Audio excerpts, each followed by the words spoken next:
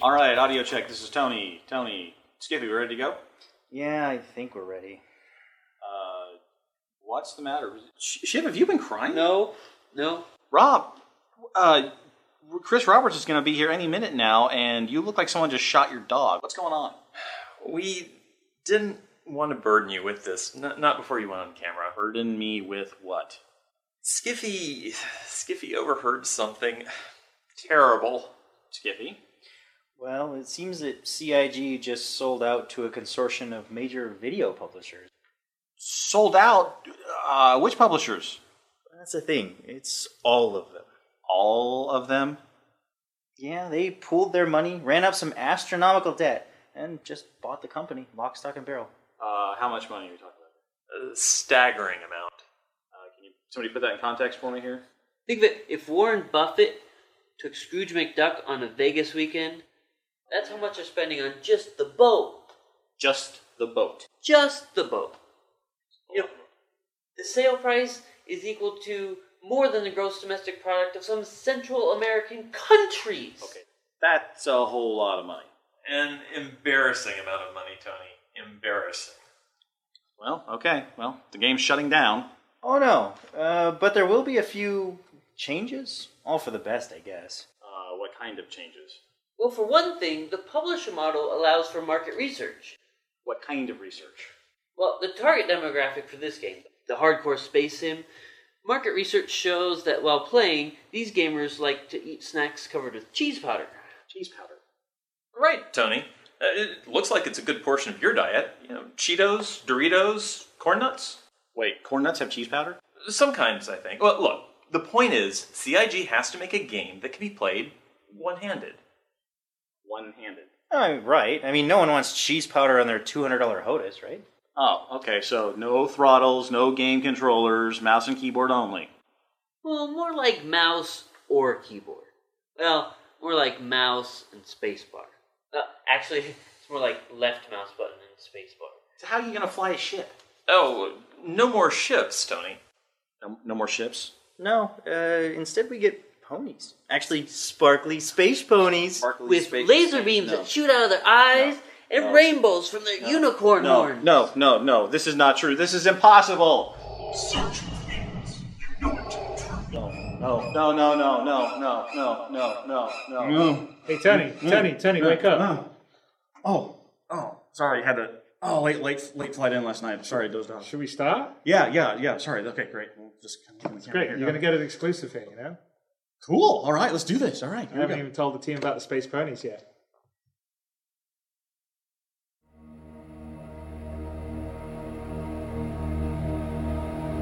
My portside thrusters won't stop firing. I think I'm being followed. My dad is turning green, like literally green. My last nav check put me at Lagrange point 4. This is Control. We read you. Keep calm and remain on the guard frequency.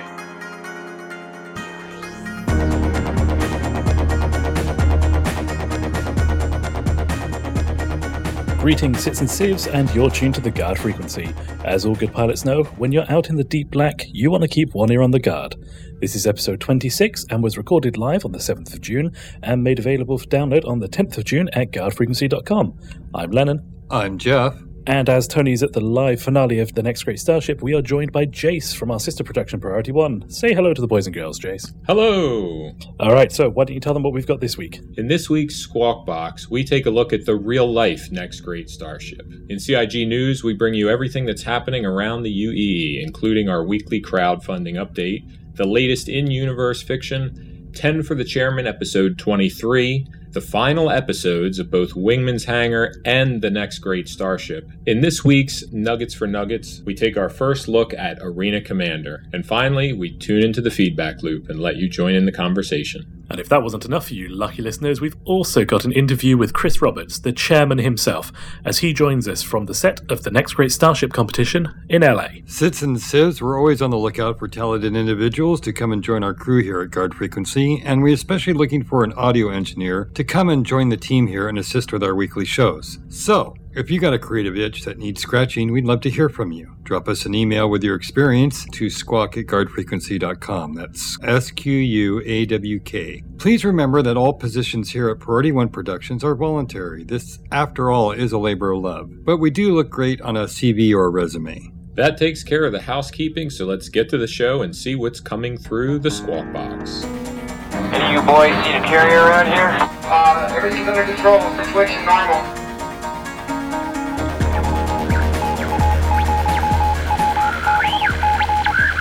Crypto. This is Lennon saying, welcome to the Squawk Box, everybody. With the Next Great Starship coming to an end, we thought it was only fitting here on Guard Frequency to discuss the real-life Next Great Starship. Elon Musk and his company SpaceX are famed for being the first commercially built spacecraft to be successfully recovered from orbit with the Dragon in 2010, and then taking it one step further by delivering cargo to the International Space Station in 2012. All the flights of the Dragon so far have been unmanned, with the first manned mission planned for 2016. So, the Dragon will be capable not only of delivering goods, but also people to the International Space Station. Being designed as an unmanned craft from the get-go, the Dragon is having to undergo extensive refits to be suitable for crew. And although it won't be the most luxurious ride, it will get you from A to 370 kilometers above A and back again. But Mr. Musk isn't stopping there. No. Alongside the refinements to the Dragon, SpaceX are developing the next Great Dragon. The version 2 of the Dragon spacecraft will be capable of land touchdowns, which will be handy as she's expected to carry up to 7 astronauts.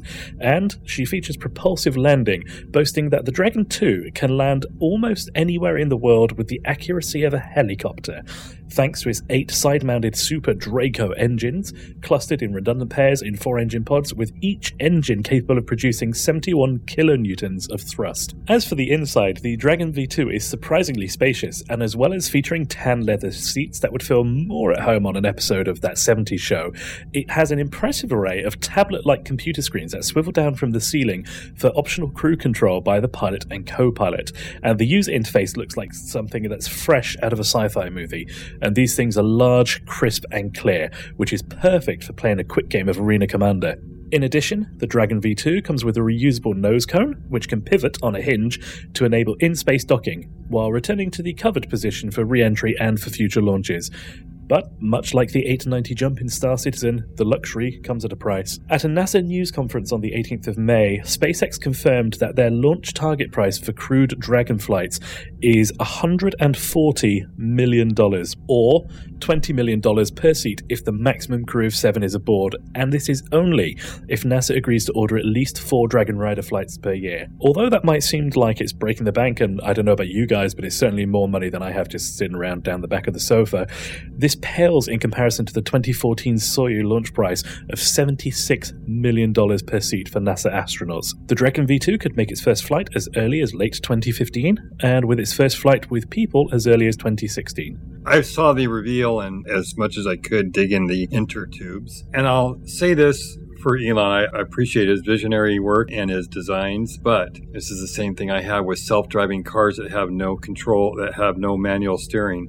I'm an IT guy. I work in the business of computers and tablets and laptops and servers, and when it breaks, everything goes down. So, if you don't have a backup manual system somewhere on board, I would design one in. You have to say the same thing crossed my mind thinking about all those touchscreen displays, but I have to assume they have some sort of redundant systems built into the design. But it really seems like this is the future of space exploration, is this private model. I really see that's where the innovation is going. Yeah, I did feel that the inside felt a little bit 80s sci-fi tacky. Am I the only one that's getting that vibe? Are we all expected to wear capes and silver pantsuits? You were definitely right on the money about that. The thing about space exploration is I grew up with NASA. I mean, I'm 52 years old and I remember the lunar landing. So I'm of two minds here. I thought NASA was a great organization and institution. I just don't think it ever got the backing that we should have gotten. I think we would be on Mars by now if the government had stepped up. But it is what it is. And I agree. I think that commercial exploitation, kind of a play on words there, to the outer fringes of space is going to be how we get there. Read, see, or hear something that you think might be interesting to other citizens or civilians? Send an email to squawk@guardfrequency.com. Now, let's check out some CIG news. 175, Port Bay, hands on approach, checkers green, call the ball. Don't get technical with me.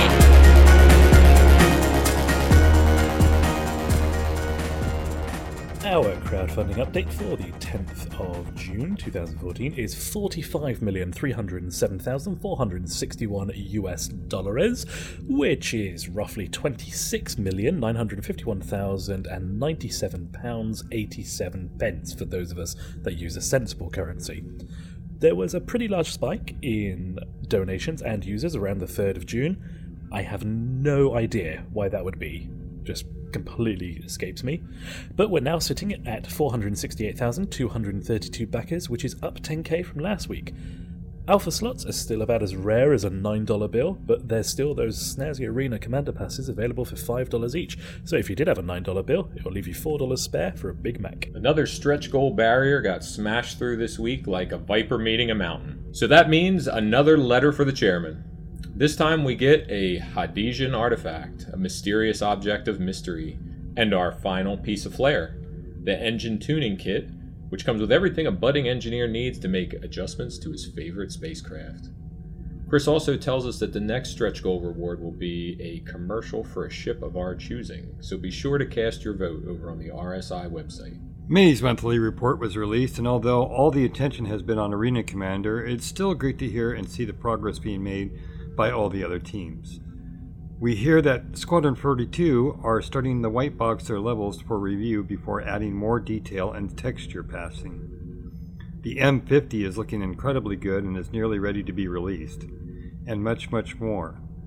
Make sure that you check out the latest report over the RSI website. Well, another week's rolled by and another 2 great pieces of fiction have come to us from RSI. First up, we get the latest entry into the Terra Gazette titled No More Words, where a case of space rubbernecking leaves a civilian witnessing the worst of humanity as they get to see firsthand the choices that slavers force the advocacy to make. Either let them go, or they kill the slaves. And second on our list is the continuation of the first run, a Sorry Lyrax delivery, episode number 8. Caught between a rock and a hard place, Dario negotiates with the skill of a surgeon and diffuses a very tense situation. Finally, things are starting to look up for our young heroine. Until an Idris comes through the jump point, that is.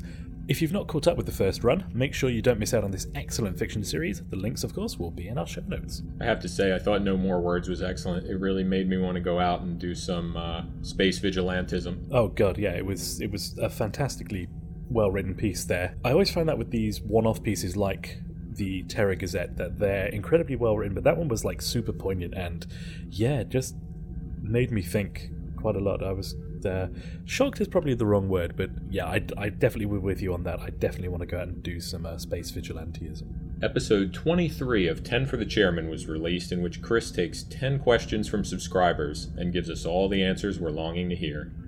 This week we learned that client-side mods that are purely cosmetic and have no impact on gameplay will be permissible. So, cue the nude mods! Whee! Yay! We can finally see what's underneath that black bar that keeps appearing on Wingman's hangar. At last. Ships that fit in the deluxe hangar will fit inside the asteroid hangar, so your Cutlass is in, but your Idris is out. We also learned that military service isn't the only way to gain citizenship in the verse, but it's certainly one of the easier ways. Much like the old Roman Empire, anything that will increase your civic or public service status will eventually earn you a good name in the verse. Basically a sort of a reputation system to obtain citizenship, I'm guessing? Yeah, it's very much like a rep system in STO. You have personal reputation, which will increase with various factions, but then it sort of gathers steam overall, from what I can tell. Very cool. As always, many more questions were asked. These were just the bits that we thought were the best, so be sure to check out the full version over on the Roberts Space Industries website. This week saw the last episode of Wingman's Hangar number 72, which featured a look back over the previous 71 episodes. From the show's inception to the final episode, we get to see the best of times, the worst of times, the slightly not suitable for camera times. Wingman's Hangar had it all. We then hear from Ben Lesnick and learn that Around the Verse will take the Wingman's Hangar formula and expand on it. But before he went, Ben awarded the MVP to Mike Moreland, Eric Peterson, and Rob Irving. Hear, hear. And the final word of the show? Woo! Nuts. Lennon's favorite ship, the Freelancer, has finally had its variants released. Woohoo! Available now in the DUR and Max flavors, and also MIS for a limited time only.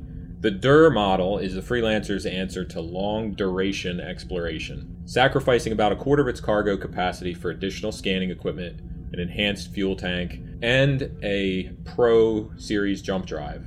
The DUR is the ship you want if you value discovery over profit.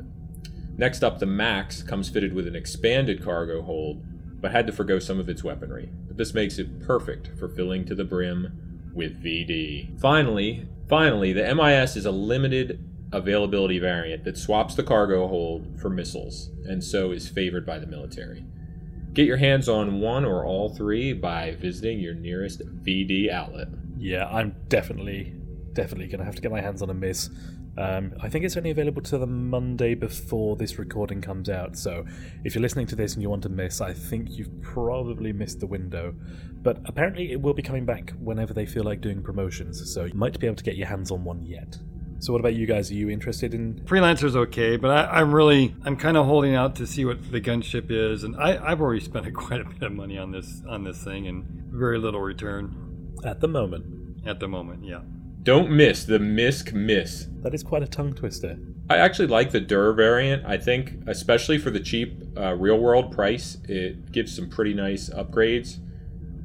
I look at the upgrade packs as far as what I'm going to get back if I get destroyed. So the main thing you give up on the DUR is a little bit of cargo space and your rear turret. And I can't help but think that it won't cost very much to slap a couple of light weapons on an aft turret and insure them compared to all that advanced scanning and jump drive gear that it gets. Yeah, I see what you mean. Oh, he's got a point there, actually. You have to weigh the balances and what you actually want to do. I mean, are you an explorer? What is going to be your number one function? Yeah, and this is the thing with me, is that I bought the Freelancer primarily because it was an exploration craft. The fact that it looks a little bit like the Firefly, or a little bit like Serenity, was just a bonus for me, because I'm not going to lie, I do have a huge boner for that ship. Basically, James on Priority 1, and him in the Vesta, me and Serenity. It's kind of similar. But I bought one because primarily it was an exploration unit, and the DUR model, I'm fairly certain I'm probably still going to pick one up, even though, like you said, it is a very good point that you raised there about what you would get back should you lose the ship.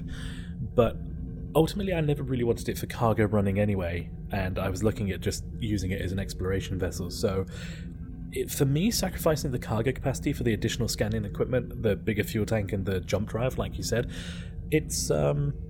I think that's a trade-off I'm willing to risk my ass on, but this might come back and bite me. So, keep tuned, and in a couple of years' time, we'll check back and just see exactly how many of these ships I have lost.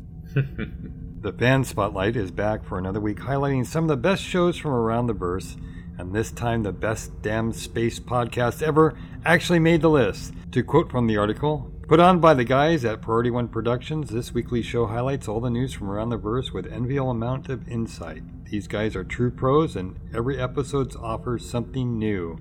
Why, thank you. It's about time we're recognized. And they called us pros. It's great. I know. Well, it's been a long road getting from there to here. But we've finally done it. The finale of The Next Great Starship is currently happening live as of the time of this recording.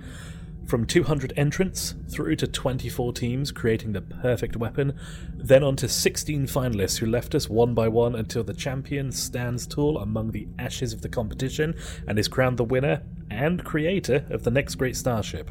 Not only will their ship be appearing in Star Citizen, but the lucky winning team will scoop a cool $30,000 cash prize, a swag of other goodies, and the first winning ships off the production press for each team member's hangar. The two finalist ships are from Four Horsemen and Shard Collective, and they were both placed in our hangars for us to check out this week.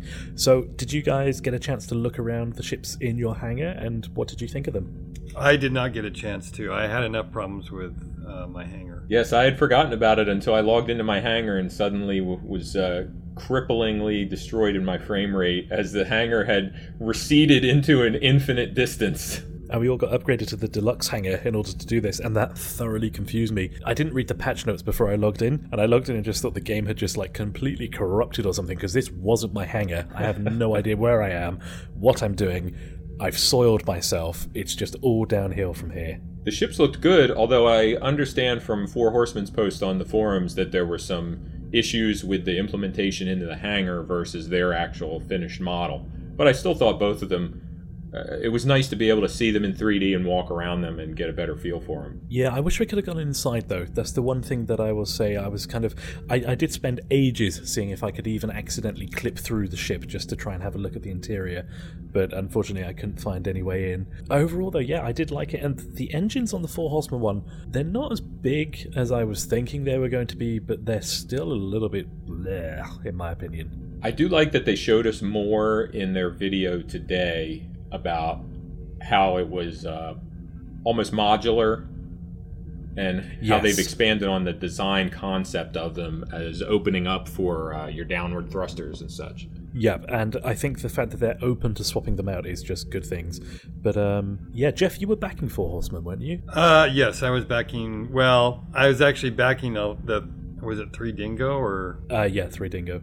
Because I still feel that the outbound engines, they're both very similar ships. I don't think there's much deviation from them, and I didn't like the engine pods on either one of them. So it was the one that really caught me by surprise was Zoo. Oh, Infinite Shoe Monkey. Yeah. Yeah, that was the one that caught me by surprise at the last, and I saw that behemoth. Well, immediately when I saw the bulkiness of that and how it shaped out in the renders, really impressed me as being a smart gunship. Yeah. Well, like we said, you're back in the Four Horsemen, and we can announce, although you guys have probably already heard this by the time this podcast goes out, but first place was taken by Four Horsemen. They are the winners of the $30,000 in cash for their team members. Their starship will be included in Star Citizen, and each member of the team receives the first production models of this unit straight off the press, so they don't have to buy their own ship, which would just be quite funny if they did. As well as that, they also get Autodesk Entertainment Creation Suite, Maya Premium, and one high-end AMD-based system with a Radeon R9 290X for each team member. You lucky bastards. Well, second place went to Shard Collective. They are the winners of $10,000 in cash for the team members. They also receive an Alienware laptop, Autodesk Maya 2014, and one of the AMD Radeon R9 290X graphics cards for each team member. And finally, we were asked to vote on the third place, and the votes are in. We voted in 3 Dingo, the winner of $5,000 in cash for the team members, a copy of Autodesk Maya LT, and an AMD Radeon R9 290X for each team member. So, congratulations to the winners, commiserations to the losers, but I really do hope that we will see a lot of the ships that were entered in the verse at some point in the future. Does anybody have anything else they want to say on anything that's come before? Congratulations on all the winners and all the participants. Yeah, absolutely. They obviously were labors of blood, sweat, and tears, and a lot of love, and whatever prizes they got, they earned them. Yeah, there were some fantastic entrants, and just the amount of talent that is in the community as a whole, as demonstrated by this competition, is just insane. So I think we're going to be certainly well catered for years to come in terms of starships. We're going to go ahead, close out CIG News, and learn all about Arena Commander in this week's Nuggets for Nuggets. You have all flown before, but you're about to enter a whole new world, so pay attention. That means get on your feet, Nuggets!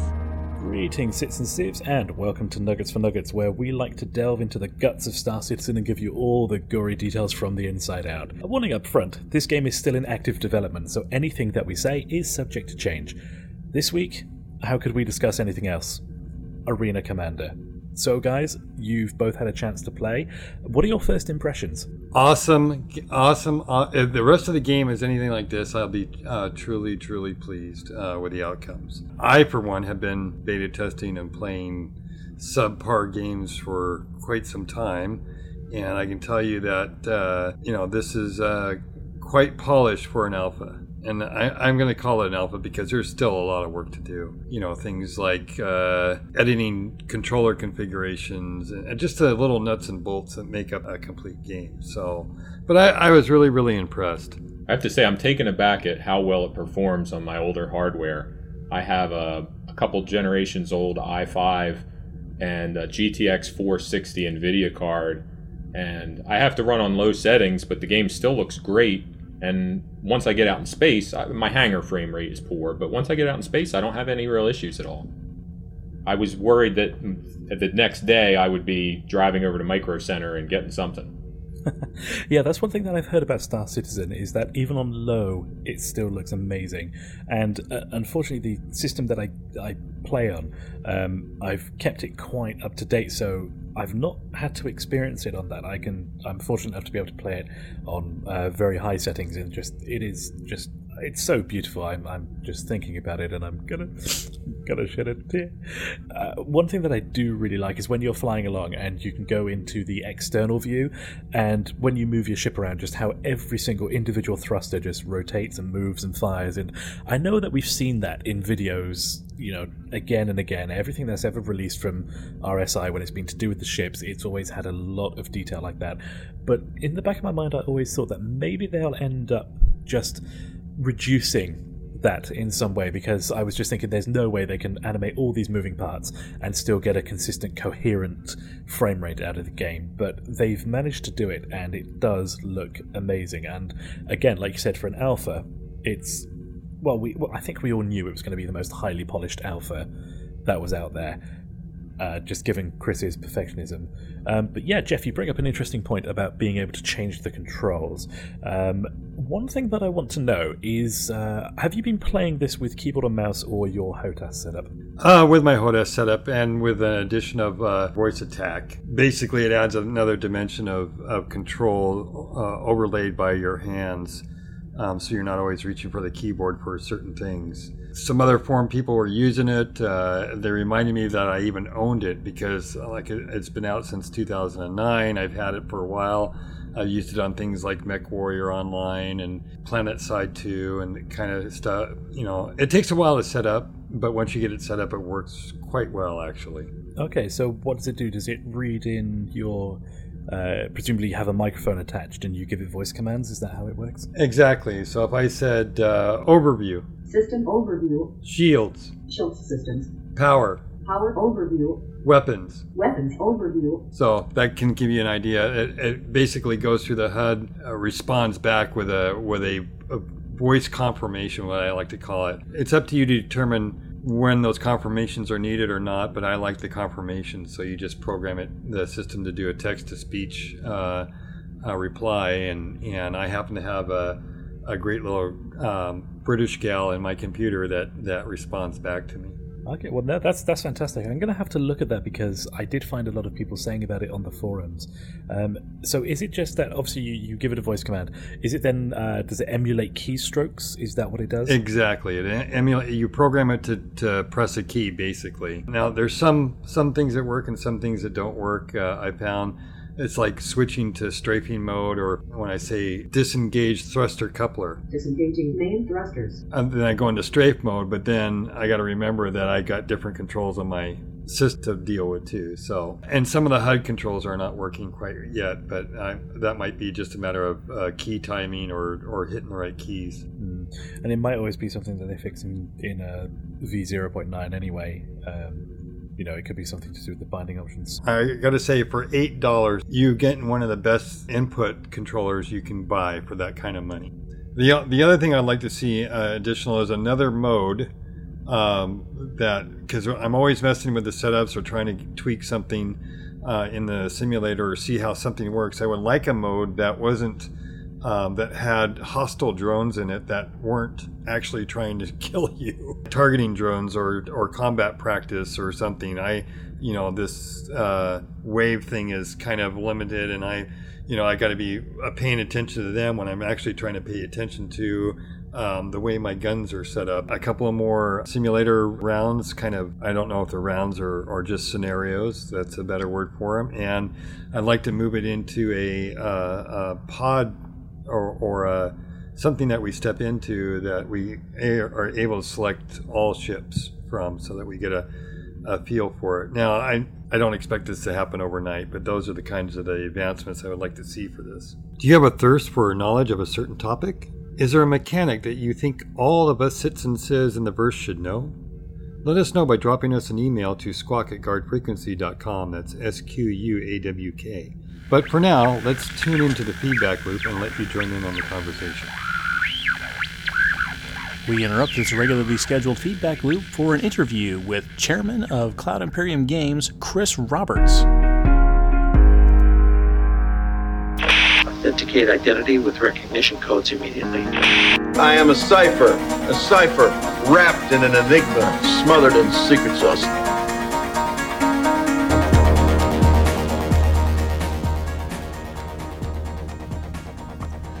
Hi, this is Tony from Guard Frequency. This is Justin from Guard Frequency. And we're here with Chris Roberts today. Chris, thanks for stopping by. All right, so we got some questions here. When did you first get introduced into the Chris Roberts universe of games, which Chris Roberts' title made you a disciple of the man, the myth, who is now a legend? Well, you mean my own games? I don't know. I mean, for me, I think I loved like movies and I like games, and I kind of always just wanted to sort of escape into worlds. So all my games have usually been about creating a universe that you can go around, a world you can run around in. So I think if you look at all my games, that's essentially sort of the through line of them. Which one got you the closest so far? Well, it's hard to say. So the first Wing Commander was the game that was the closest to like the picture I had in my head at the time. So that was pretty much like it didn't really have any sort of iteration. It was essentially I saw this thing and I made it. I mean, we didn't even balance the missions. I mean, like we did the missions out on paper, we entered them in, they all worked. So that was probably the game that was sort of like the most like magical, I guess would be the way to say it. Strike Commander was probably the most crafted, so we spent a bunch of time working on that, but there was a whole bunch of technology in that even to this day is kind of sort of the norm for fight sim stuff. So like the whole, we had a full 3D cockpit you could look around in back in 92, 93, long before anyone else. Full texture, full 3D texture mapping, full road shading before anyone else did. So that I'm proud for on a technical basis, and that was also the engine that ran a whole bunch of the Origin stuff for the next X number of years. Freelancer was going to be sort of this the kind of big universe. I wanted to create this universe that was sort of living, and I didn't get a chance to finish that off the way I wanted to. I was kind of frustrated with the technology, and then also just with the politics or so of working with a big publisher. So Star Citizen is right now probably my the funnest development experience I have, because I sort of feel like there's this sort of dream of this game that you can you can be down on the planet and it's in a fidelity, it's not simplified in the way that we would simplify it in Privateer, and the same fidelity when you're on the ship, and it's sort of and I think that's kind of what people have responded to. It's the potential of it, right? So you can sort of see this, and it's rendered at a level that you can put yourself in there in your mind, and so it's obviously going to take a lot of work already. There's a lot of people working on it, and lucky enough that the community sort of gotten behind it in such a way that we're able to do it at the level that I would like it to do, because originally I was thinking I'd have to sort of do it on a smaller scale, and then as the game came out and build it up, and now because the support's been way beyond what I expected it to be, we can sort of scale wider and sort of do it at a sort of bigger, flashier version earlier, which is honestly quite great. So. Are you the first person that has come to the realization that technology and people's imagination have sort of caught up to each other? It's now possible to do the things you've been wanting to do since the first Wing Commander. The tools are there, you just have to put them together. Yeah, I was kind of thinking. I took a big sabbatical from making games, but I was always playing them and looking at them and sort of keeping in touch with all my friends who were still making games. And there was a point in time when I was playing games and I was like, you know what, I think I can do what I wanted to do. And I was just frustrated. Even on Freelancer, where I had Microsoft that was backing pretty generously, I just couldn't get the fidelity I wanted. I just sort of wanted to have those environments like on the ship or down on the ground really sort of feel tactile, and you can, and now I sort of feel like you can in Star Citizen, like you're in the cockpit, and you can sort of, you feel like you can reach out and my stick wiggles back and forth. It bounces back when you let go of it. I mean, that's the sort of stuff. Well, yeah, and we're going to do. I mean, there's actually a whole bunch on like the next few iterations of the Arena Commander, where like the actual like reaching out and touching buttons when you turn stuff on armor will be in. So we've got the animations for it. Just we didn't have time to hook it all up for the V0.8, but it's one of the things that are going to be hooked up before you get to 1.0. Star Citizen is in a position to push user-generated content really to the next level. I mean, you guys are out front. The game wasn't even released yet in the earliest alpha, and you had a 4-month-long contest. Yeah.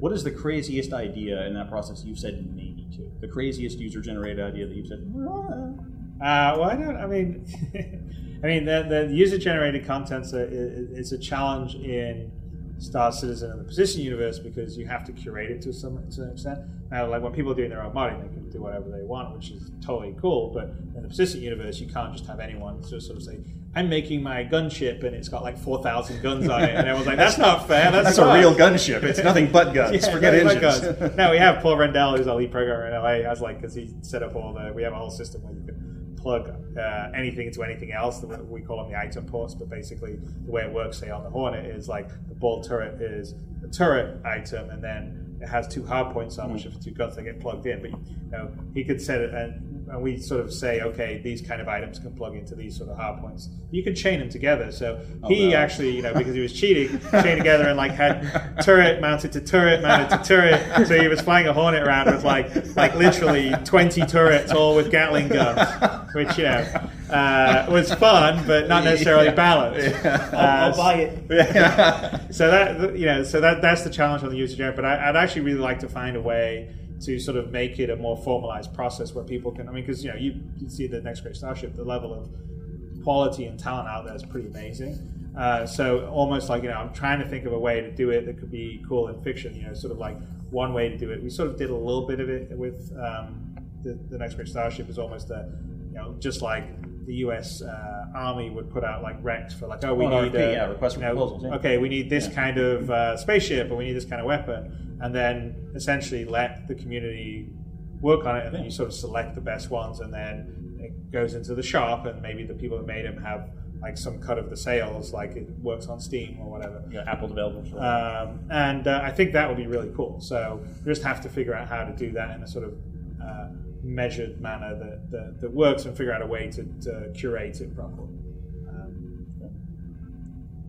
When did you realize this project was bigger than you thought it would ever be?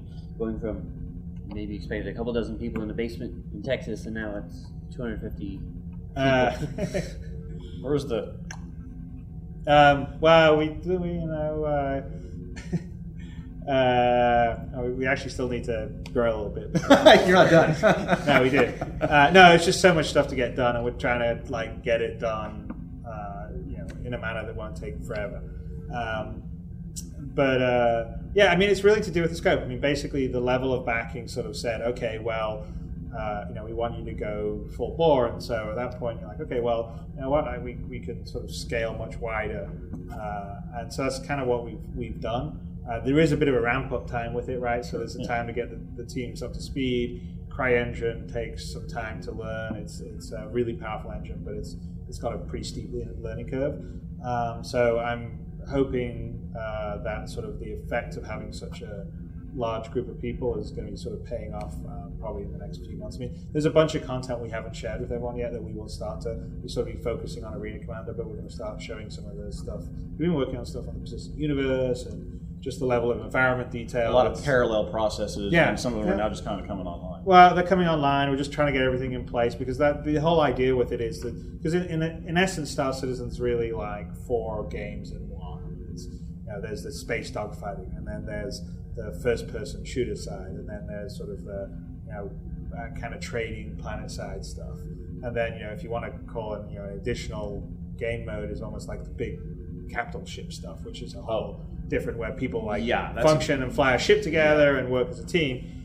So essentially we have all these things that are happening, and you can sort of parallelize those because the stuff down on the planet is pretty separate to the stuff out in space, for instance. And so that's sort of what we've been spending. We only really started to crank it up last October, November. So it just takes time to get everything up, getting on speed, getting integrated, and then get processes in place that makes those teams effectively work together, which we're still in the process of doing.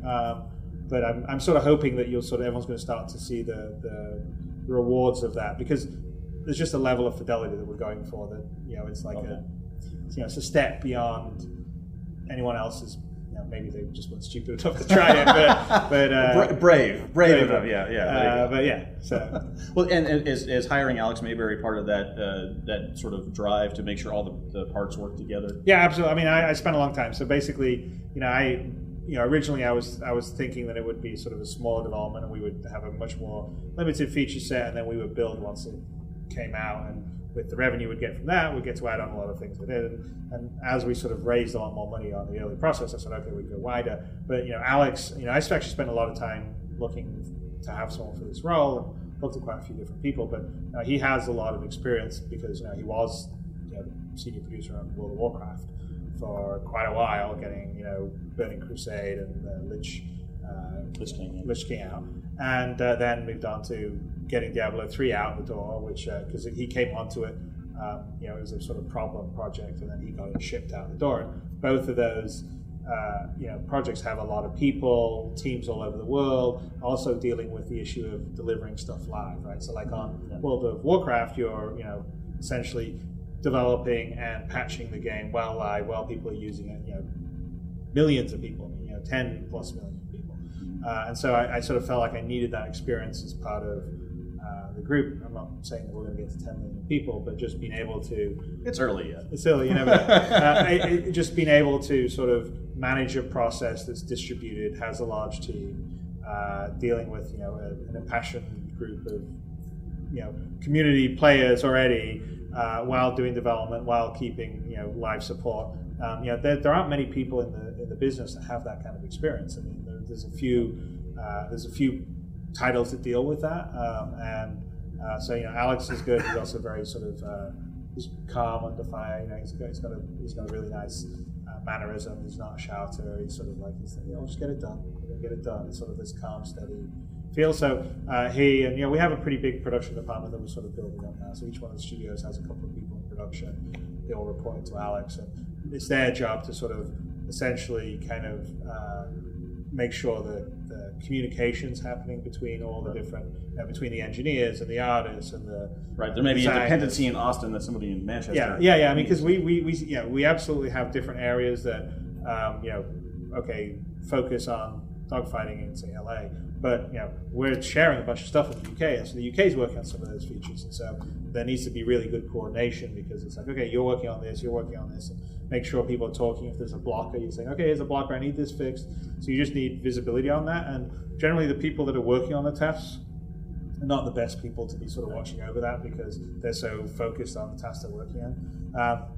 So that's all part of the process that we've been working on.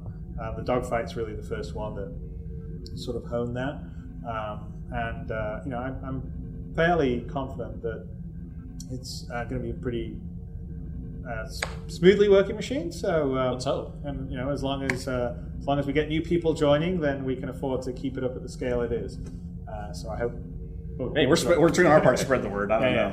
Everyone knows your history of, say, striving for perfection, and now here you are, out front, big risky project. No one's ever done this before.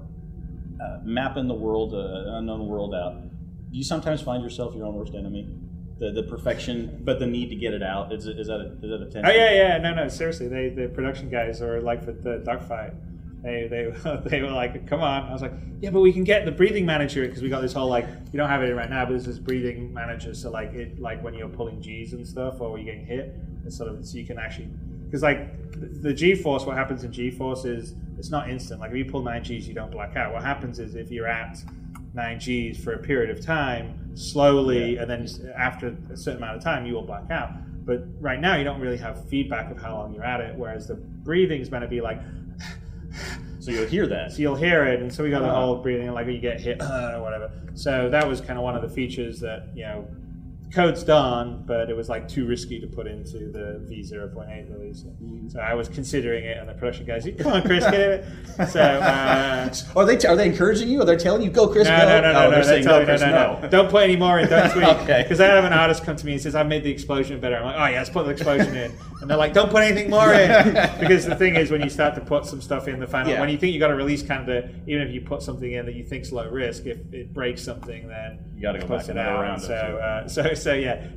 there's a little bit of give and take. I'm trying to put a process in, so there's a certain amount of keeping me honest. And I will say that the fact that we can patch it and deliver it makes it easier for me to let the baby go. You know, it's like sort of say, okay, well, I get that it's not exactly how I want it, but you know, I'm going to make it better over the time. So. Yeah. So it released Wednesday, and we got a patch Friday. So I think we can officially declare a content drought now, right?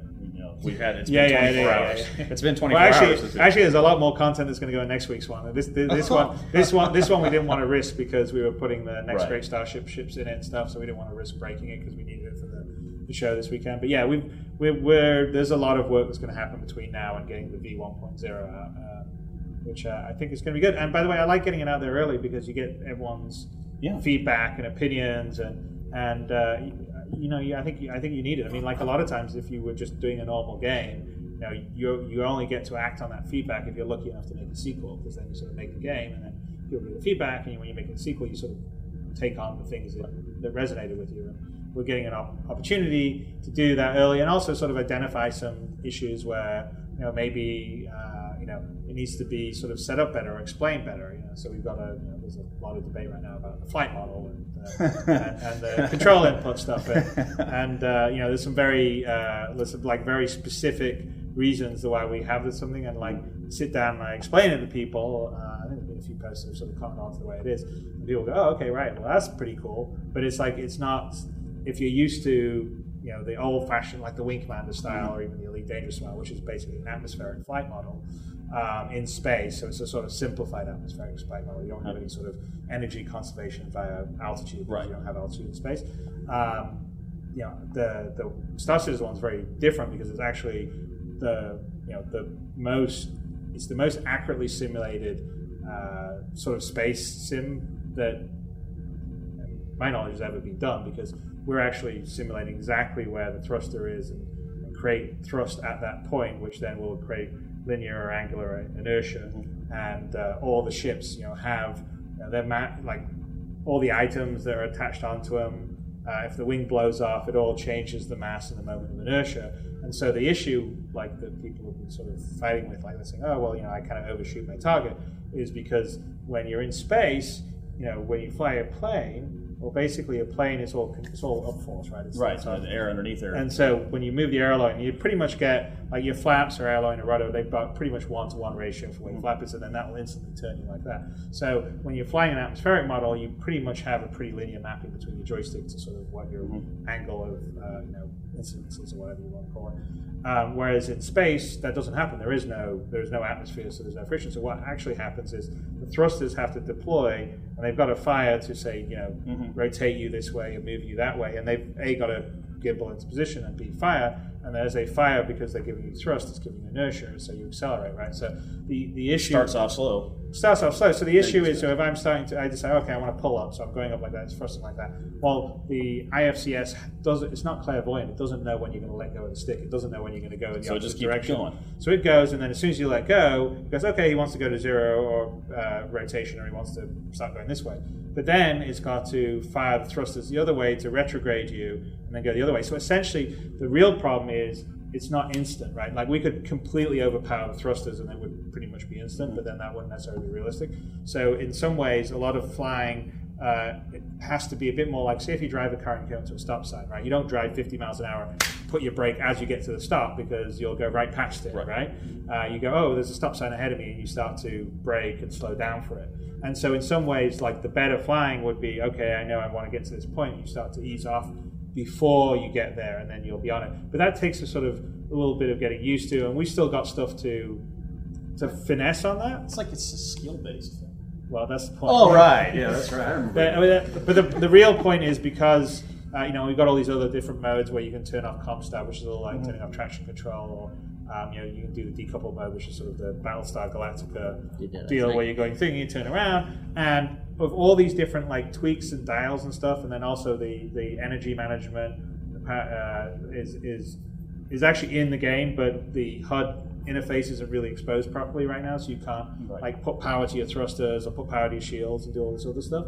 But all these are meant to provide dials for you to be able to kind of change what's happening in the flight situation and combat situation, because the problem with an atmospheric, sort of simplified atmospheric model is dogfighting in a PvP, like in a multiplayer situation, can be incredibly boring because basically you're in a turning battle, and if you're both in the same ship that turns at the same rate, it's impossible. You just basically spin around forever. Now, in the Wing Commander model, right, or if you're flying against NPCs, what you do is you just give the ships, the NPC ships, and then you shoot them down and you feel tough. But if you're playing in a sort of player versus player situation, which will be happening, and Star Citizen is going to be both PvE versus PvP, that model's not very good. It's kind of boring. So deliberately, one of the early designs was to like try and figure out how to allow enough sort of things to dial and change. So when you're in these situations, that people can try different things, and it can so if the other person doesn't react fast enough, then all of a sudden the tables will get turned, and that's kind of the idea. So the idea is that with what we've got, there's a lot more depth to it long term, but it takes time to learn. I will agree that the very early experience needs to be like a little easier and simpler and all the rest of the stuff. But that's why we're getting out there. We're getting it out there for everybody to play and feedback and sort of go, okay, well, I can see this is a bit of an issue, so let's try and fix a little bit of that. But long term, I think this model is by far is going to be the best model because it feels realistic. I mean, the difference is like if you fly the Aurora versus the 300i and the Hornet, they all feel very different.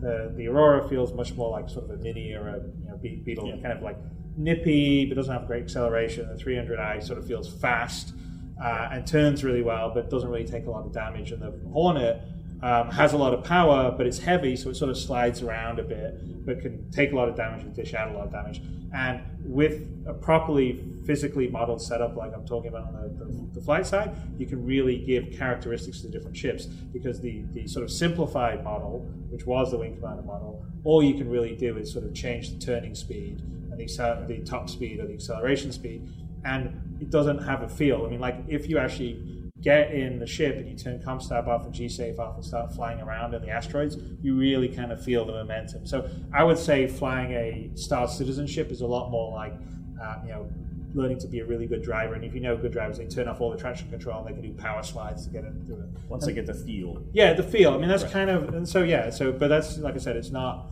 instantly so obvious. Repetition, practice. But we're getting out there, and like I said, we're gonna, I think at the end of the day, people are ultimately going to be quite happy with it. I mean, I definitely have seen on the forums there's been people that were like, I hate this flight model, and then someone sort of explained kind of what I explained, and then they've tried some of the different modes, and then they've come back and they said, you know what, I've tried that, and that's actually kind of cool. Oh, I can see how this.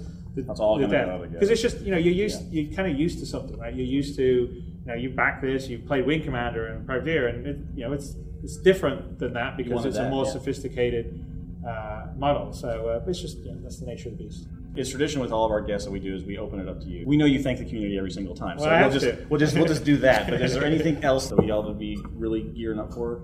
The biggest thing is, we're just going to be focusing on getting the multiplayer working properly, and we're going to be adding some extra stuff in the Arena Commander setup. So, like, one of the things will be sort of a flying around racing thing that we're going to do. So when the M50 and the 350R are ready to fly, we're going to actually release those with a racing level course. So you can do time trials, and which would be kind of cool. So what our kind of plan is to use Arena Commander as sort of like a staging base to sort of try different game mechanics out.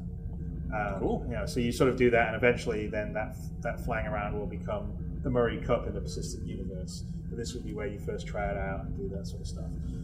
It's going to be fun. I mean, I'm just enjoying, like, it's totally cool to see Twitch streams and people making their videos and people discovering a lot of the nuance, because there's a lot of stuff that's like people don't realize how much is actually in the Arena Commander, because some of it is inaccessible. Like I said, a lot of the power management, because all the ship systems fully completely work. And we have debug modes where we can like adjust all our power and stuff. But the actual like input device stuff wasn't fully finished out for the HUD and everything like that. So when that is, I think it'll be pretty interesting to see. Because what I really want to see is when the multiplayer's going for the whole community, I want to see people starting to develop different tricks, right? I want to have this whole, there's got to be a whole new set of like Immelmans and all that kind of stuff. Yes. Which would be super cool.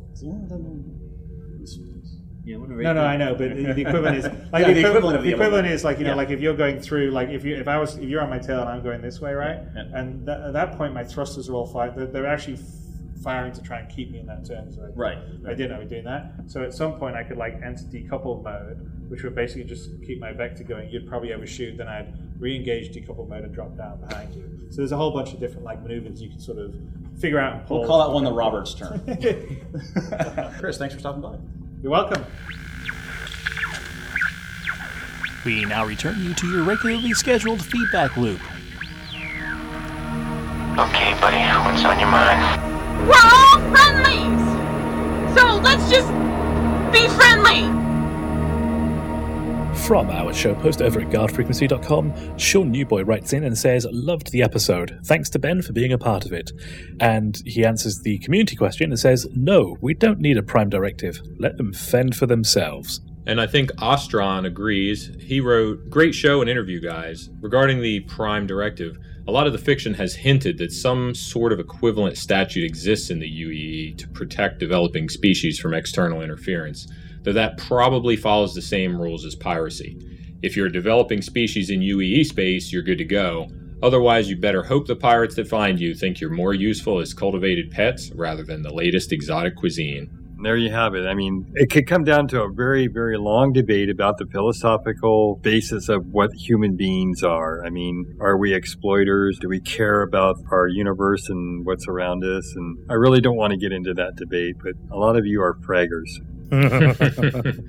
So you think that people will mostly adopt a shoot first, ask questions later stance? I do, because there's no repercussions. It's like people believing that red light cameras are there just for somebody to make money. My grandfather used to have this adage, and I can't believe he used to say it. He said, well, there wasn't a cop around to see me do it, and it's like, really? I mean, if that's the only thing that stops... It's only illegal if you get caught. Yeah, if that's your moral ineptitude, then I feel sorry for you. VT Kager writes in, perhaps a prime directive could be good. However, I suspect it'll be up to each individual. It'll be interesting to see how first encounters go down in the history books. As for the Bengal carrier in Space Engineers, I have begun working on it as a joint effort with Perfect Blinky. When it's done, the ship will be a full kilometer long. Perfect Blinky has also made some incredible ships like the Origin 300 series, the Avenger, various Hornets, etc. And here are some links for his awesome work. Yeah, we will have those links in the show notes. I went and checked out this work, and last week we highlighted a few ships that they've done, but not only have they done a full hangar's worth of ships, they've actually modeled the full deluxe hangar with all these ships inside, and you're capable of sitting in the ships, taking off, flying. And I said last week I don't think they slept or drank or ate, and this time I'm actually wondering if they've invented a time machine and can just slow down the universe enough to get all this done, because the amount of work that they've put into it is staggering. It is absolutely fantastic, and if you want to know what it would be like to wander around the Idris, but you've kind of wanted to know what it's like to wander around the Idris in sort of low resolution blocky 3D, then this is the game, and these are the files, so get on it. From our thread over at the Robert Space Industries fan site subforum, Student of Rackham writes in to say, you just couldn't help but inject some Trek into Star Citizen. Oh well, on to my comment. I think that you should be able to do whatever you want, but if you screw it up, the UEE might not be too happy with you. Yeah, I think that goes back to what other people were saying about it's going to be similar to piracy. So if you land on a planet, it's entirely up to you whether you decide to make contact with the locals. And yeah, if you screw it up, then much like being a pirate, stealing some goods, they might even end up with a bounty on your head, which I can fully see. As for the injecting Trek into Star Citizen, well, yeah, okay, you've kind of got me there. I'm a bit of a nerd, but hey, so is everybody else. It's all good. That's why we're here. Especially Jace. Look at him. He's nerdy. It's true. He did invite me on here. I literally am the injection of some Trek into your Star Citizen. Well, I don't look at it as injecting Trek. Yes, it's Trek-esh because it's the Prime Directive, but it was the only reference we had to something that everybody seemed to know what we were talking about. From Twitter, Master T'Challa writes, by the way, I love the reference. I've been reading early 60s Fantastic Four comics, and I just got to the first appearance of T'Challa. He writes, listening to guardfrequency.com in the AM and rolling DFM in the afternoon. Winning. Can't argue with that. Also from Twitter, Scum writes, wonder who would have more bounties, fake info guys or that heckler at PAX? Could be a close call. Jace, you're kind of like a neutral third party here. Fake info or heckler at PAX? I gotta go with the fake info guys, because I think the heckler seemed worse because he was near the mics. From what I hear from people who were actually there, they weren't that big a deal. But the fake info guys even got Shiv. I do have to give kudos to both the official forum moderators and the moderators of the subreddit, who really had their hands full for those couple of days with quashing bogus threads and misinformation. I used to be a moderator of a pretty big guilds forum in World of Warcraft, and it is a thankless job. So again, kudos to all those folks. So how was it for you? Did we make you feel like you reached wave 10 of Vandal Swarm, or did we plow into an asteroid straight out of the hangar? Either way, let us know. Here are some ways you can get in touch with us. You can check out our forum post at forums.robertspaceindustries.com. You can leave a comment on this episode's show notes at guardfrequency.com. And now you can subscribe to us, feeds.guardfrequency.com, or just search for us on iTunes. You can hit us up on Twitter at GuardFreak and leave a comment and like us on Facebook at facebook.com/GuardFreak. And if you're old school like us, shoot us an email, squawk@guardfrequency.com. That's SQUAWK. Your feedback's an important part of what we do, so take a minute and tell us what's on your mind. And that brings us to the end of episode 26 of Guard Frequency. We'll be back with episode 27 on the 17th of June, so be sure to keep an eye out for our episodes over at guardfrequency.com or our post at the Robert Space Industries fansite subforum. Please send us your feedback about the show. Aside from all the ways we just ran down, you can hit the contact form at the top of our website. All the details for all our contact methods will be in the show notes. Well, do you like what we do? Do you want to come and join our team? If so, send a note to squawk@guardfrequency.com. We're always on the lookout for talented individuals, and right now we're seeking an audio engineer to come and join us. So if you'd like to become a part of the best damn space sim podcast ever, then we would love to hear from you. And if you're looking for a friendly wingman or two, check out our organization, Guard Frequency Response, at the official RSI website, robertspaceindustriescom/orgs/guardfreak. And if you're not doing anything Saturday night, join us live at guardfrequency.com/live, 8 p.m. Central, 2 a.m. Sunday, Greenwich Mean Time. Well, we want to thank the entire team over at Guard Frequency and Priority One Productions. Thanks to our community manager, Jay Shivery Bean, and our artist, Simon Chorlton-Edwards. Very special thanks to Chris Roberts from CIG for taking time out of his schedule to come and talk to us at the finale of The Next Great Starship. Thanks to our syndication partner, The Base, and special thanks to Ronald Jenkins for his permission to use his music in our show. Just visit ronaldjenkins.com to hear more of his work. But above all, we especially want to thank all you folks for tuning in. If there's no one listening out there, the Deep Black gets pretty lonely. Reduce thrust. Down to 330, Carol 15. Squawk 7700. This is Chris Robertson. Stay on the guard.